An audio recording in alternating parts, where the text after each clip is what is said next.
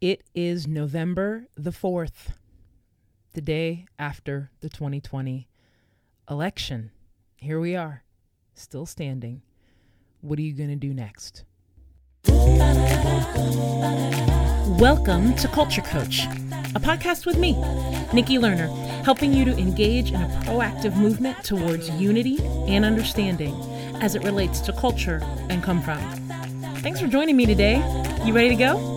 Let's get started.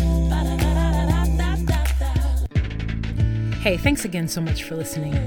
I wanted to create a space each week where you and I can learn about different cultures and come-froms in a safe, non-threatening, non-embarrassing environment. I hope you enjoy this podcast. For more creative resources and ideas, you can engage with me at nikkilerner.com.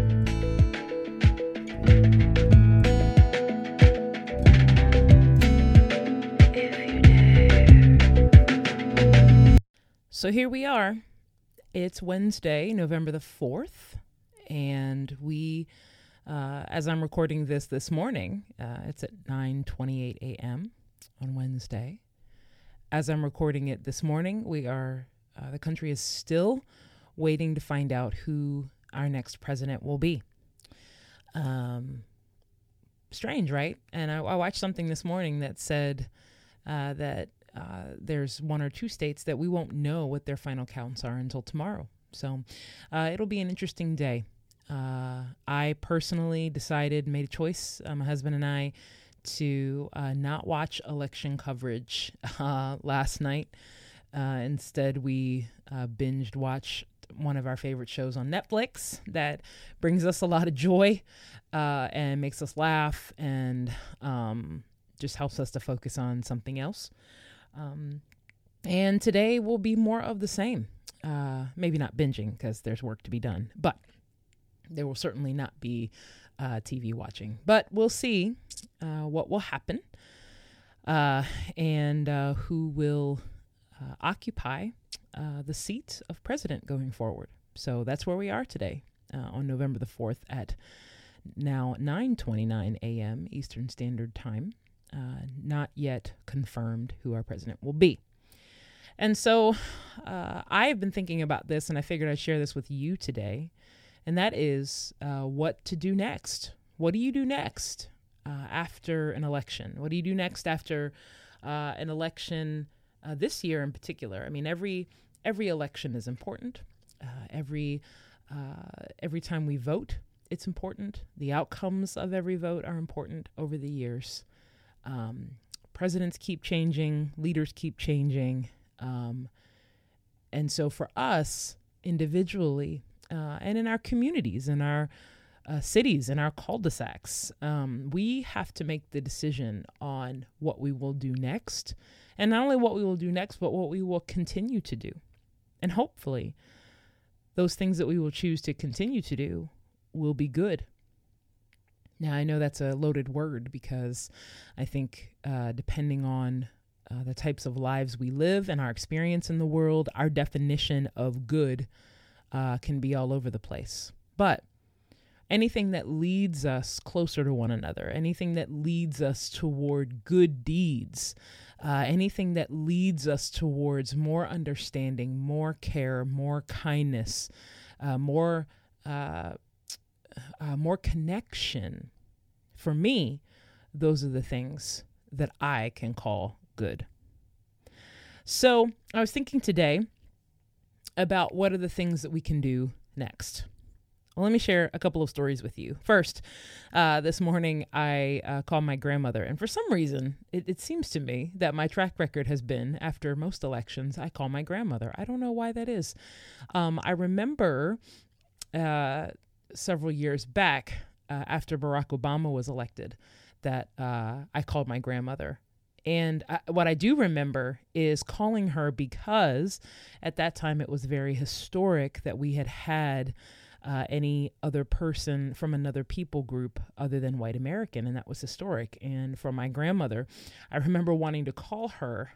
She's in her 90s, and I wanted to call her and find out from her how she was feeling about it and what her experience was. Because my grandmother has lived a very different life than I have.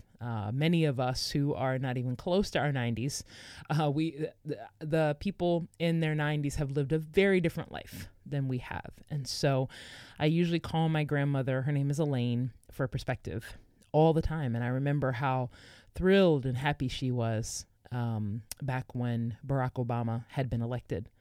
I called her this morning, and one of the things that I asked her, as I said, Nana, I said, you have lived through lots of different presidents.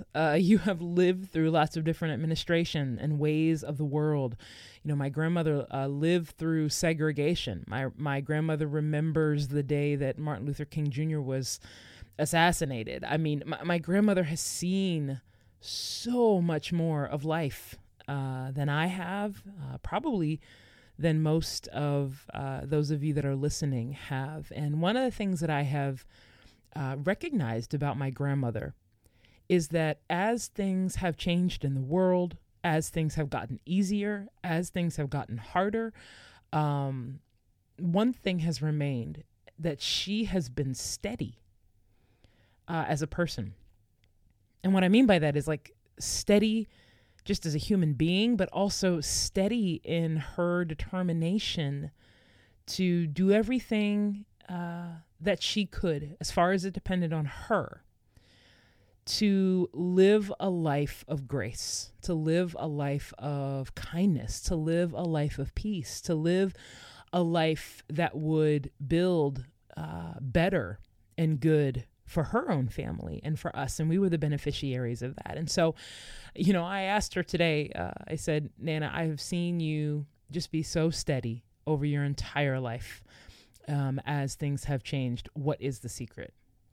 And I'm just going to tell you what she told me. And she said, prayer. She said, and trusting that the Lord will make a way.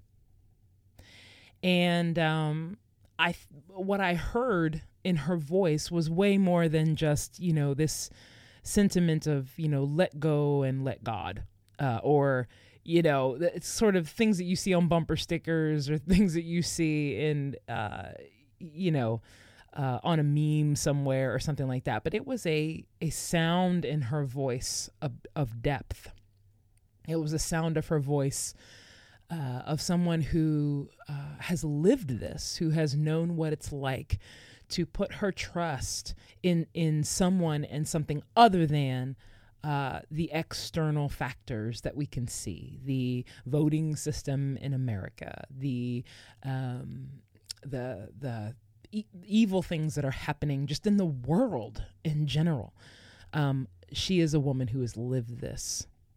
One of my favorite insights that has come to me this year is the idea that if we want to overcome fear in general, that one of the ways to overcome fear is to study courage, to study others who have overcome in the face of fear, to study our own lives and look at the places where we have moved through fear before. And I would say the same thing now, learning from my grandmother in her 90s, is that, if what we are feeling at any point is unsteady, or we have put our trust in any kind of external system, and to some degree we need to be able to do that, but hopefully you get the heart of what I'm saying, and that is to study people who are steady, to also double down into the core of what it is that you and I believe.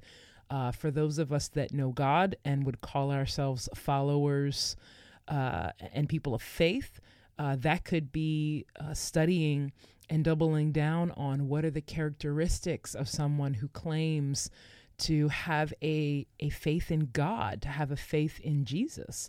For others of us, if that's not where we are right now, to double down into what are the core beliefs that I have that lead me towards more kindness, more goodness, more faith, more understanding, more centeredness.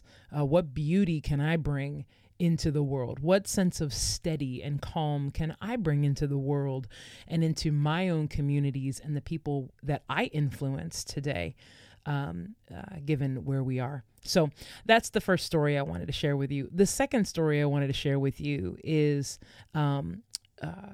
a story about my family, again, about my family, I guess.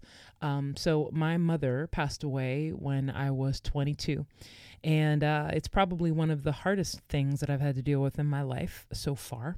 And it certainly had left a wound in my life, a big hole, if you will. And that's talk about more about that in a podcast for another day. Of some of those effects. But what I do remember is the day that my mother passed away. And my mother and I were very close. But the day that my mother passed away, I remember being at my family's house and just sort of sitting in the living room. And it's really amazing, actually, what you can remember, things that really mark you. And I remember sitting at my stepfather's house, and I remember it was a blue couch, and I was sitting in the middle of it, and my husband at the time, we had only been married about 6 months, was sitting next to me, and I got a knock on the door, and went over to open the door, and there were about 7 of my closest friends standing at the door, and they had decided together that they were all going to come together and show up at my house. And the thing about it is that I didn't ask them to do it. I didn't make any calls. I didn't send any emails. Well, there's no email at that time, but I didn't do any of that. And I didn't even know, honestly, that I needed it.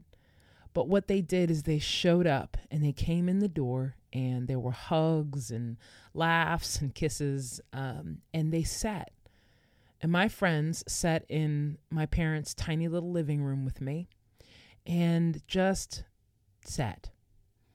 And honestly, most of the time it was silent. And then, maybe somebody would start to cry, and then we would all cry.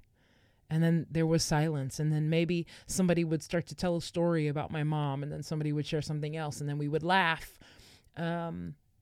And then I would communicate about something, or somebody would say, what do you need, or whatever. But the idea that my friends would just show up and be present, that my friends would show up and just sit with me, was a very powerful mark on me.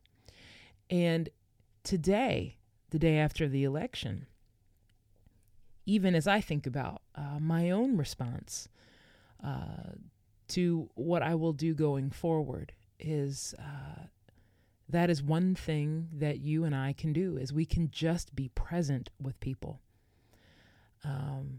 I've mentioned many times that the way, in my opinion, the way that we have been communicating with one another in our country here in the United States, that the meaner that we get with one another, we are practicing away what it means to be human, how we have been designed. And for those of us that are people of faith, or people of high morals or high standards, whatever is true for you, for those of us that have declared that we don't want to practice away how to be our best selves. I know for me, I want to continue to practice each day and lean in each day to the best of who I can be. This is part of, in my book, Life Whispers, one of the opening chapters is about who are you becoming? Because when things keep changing in the world, just like my grandmother Elaine, we have to remain steady. We have to remain steady internally based on who is the person that we want to become, so that we don't lean into some sort of weird default future. We don't lean into some weird default life based on ways of the world that would not lead us into anything that is good and kind and right and true. We must connect to the core of who we are. We must connect to the best and most beautiful parts of who we are. Many of you, particularly if you're listening to this podcast, I believe that many of you are doing that on a regular basis. And so my message to you today would be to stay the course. Lean in, double down even more on how good and kind and awesome and noble you can be. Double down on the practice of loving other people, understanding other people, seeing other people, and not feeling threatened yourself by somebody who believes differently than you are, but equip yourself with tools on how to engage and understand. That would be my message to you. So what's the next step? What's the next thing that we do after the election? Double down on continuing to do what is good and right and true. Connect to that core of who you are.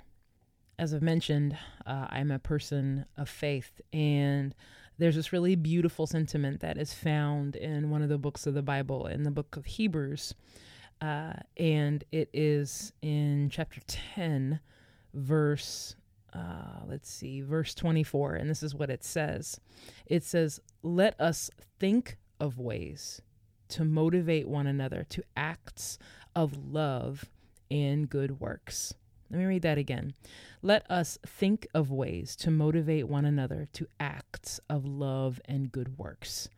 I love that passage because I love the idea of, if you're going to spend 5 minutes today, or if you're going to spend 20 minutes today doing something, a great use of your time and my time could be to think of ways to motivate the people around you towards love and good deeds, to literally get a list out, take out your journal, take out a piece of paper, speak into your phone, grab a flip chart, write on a whiteboard, and spend time today, spend your energy today thinking of ways to motivate the people around you towards more love, more joy, more peace, more goodness. And may that be our place of steady. May that be our place of rock, so that as things are churning and turning around us, that we might be the people who are the ones that people could run to, the ones that people could come to at any point and say, if there was any place that I know that I could find the motivation, the will, the reminder to move towards love and good deeds, it would be you and it would be me. Hey, thanks so much for making the time to listen. If you like the insight today, tell your friends and be part of the newsletter at nikkilerner.com. Remember, it takes that first decision to realize your vision for a more generous, multicultural life. I'll see you next week.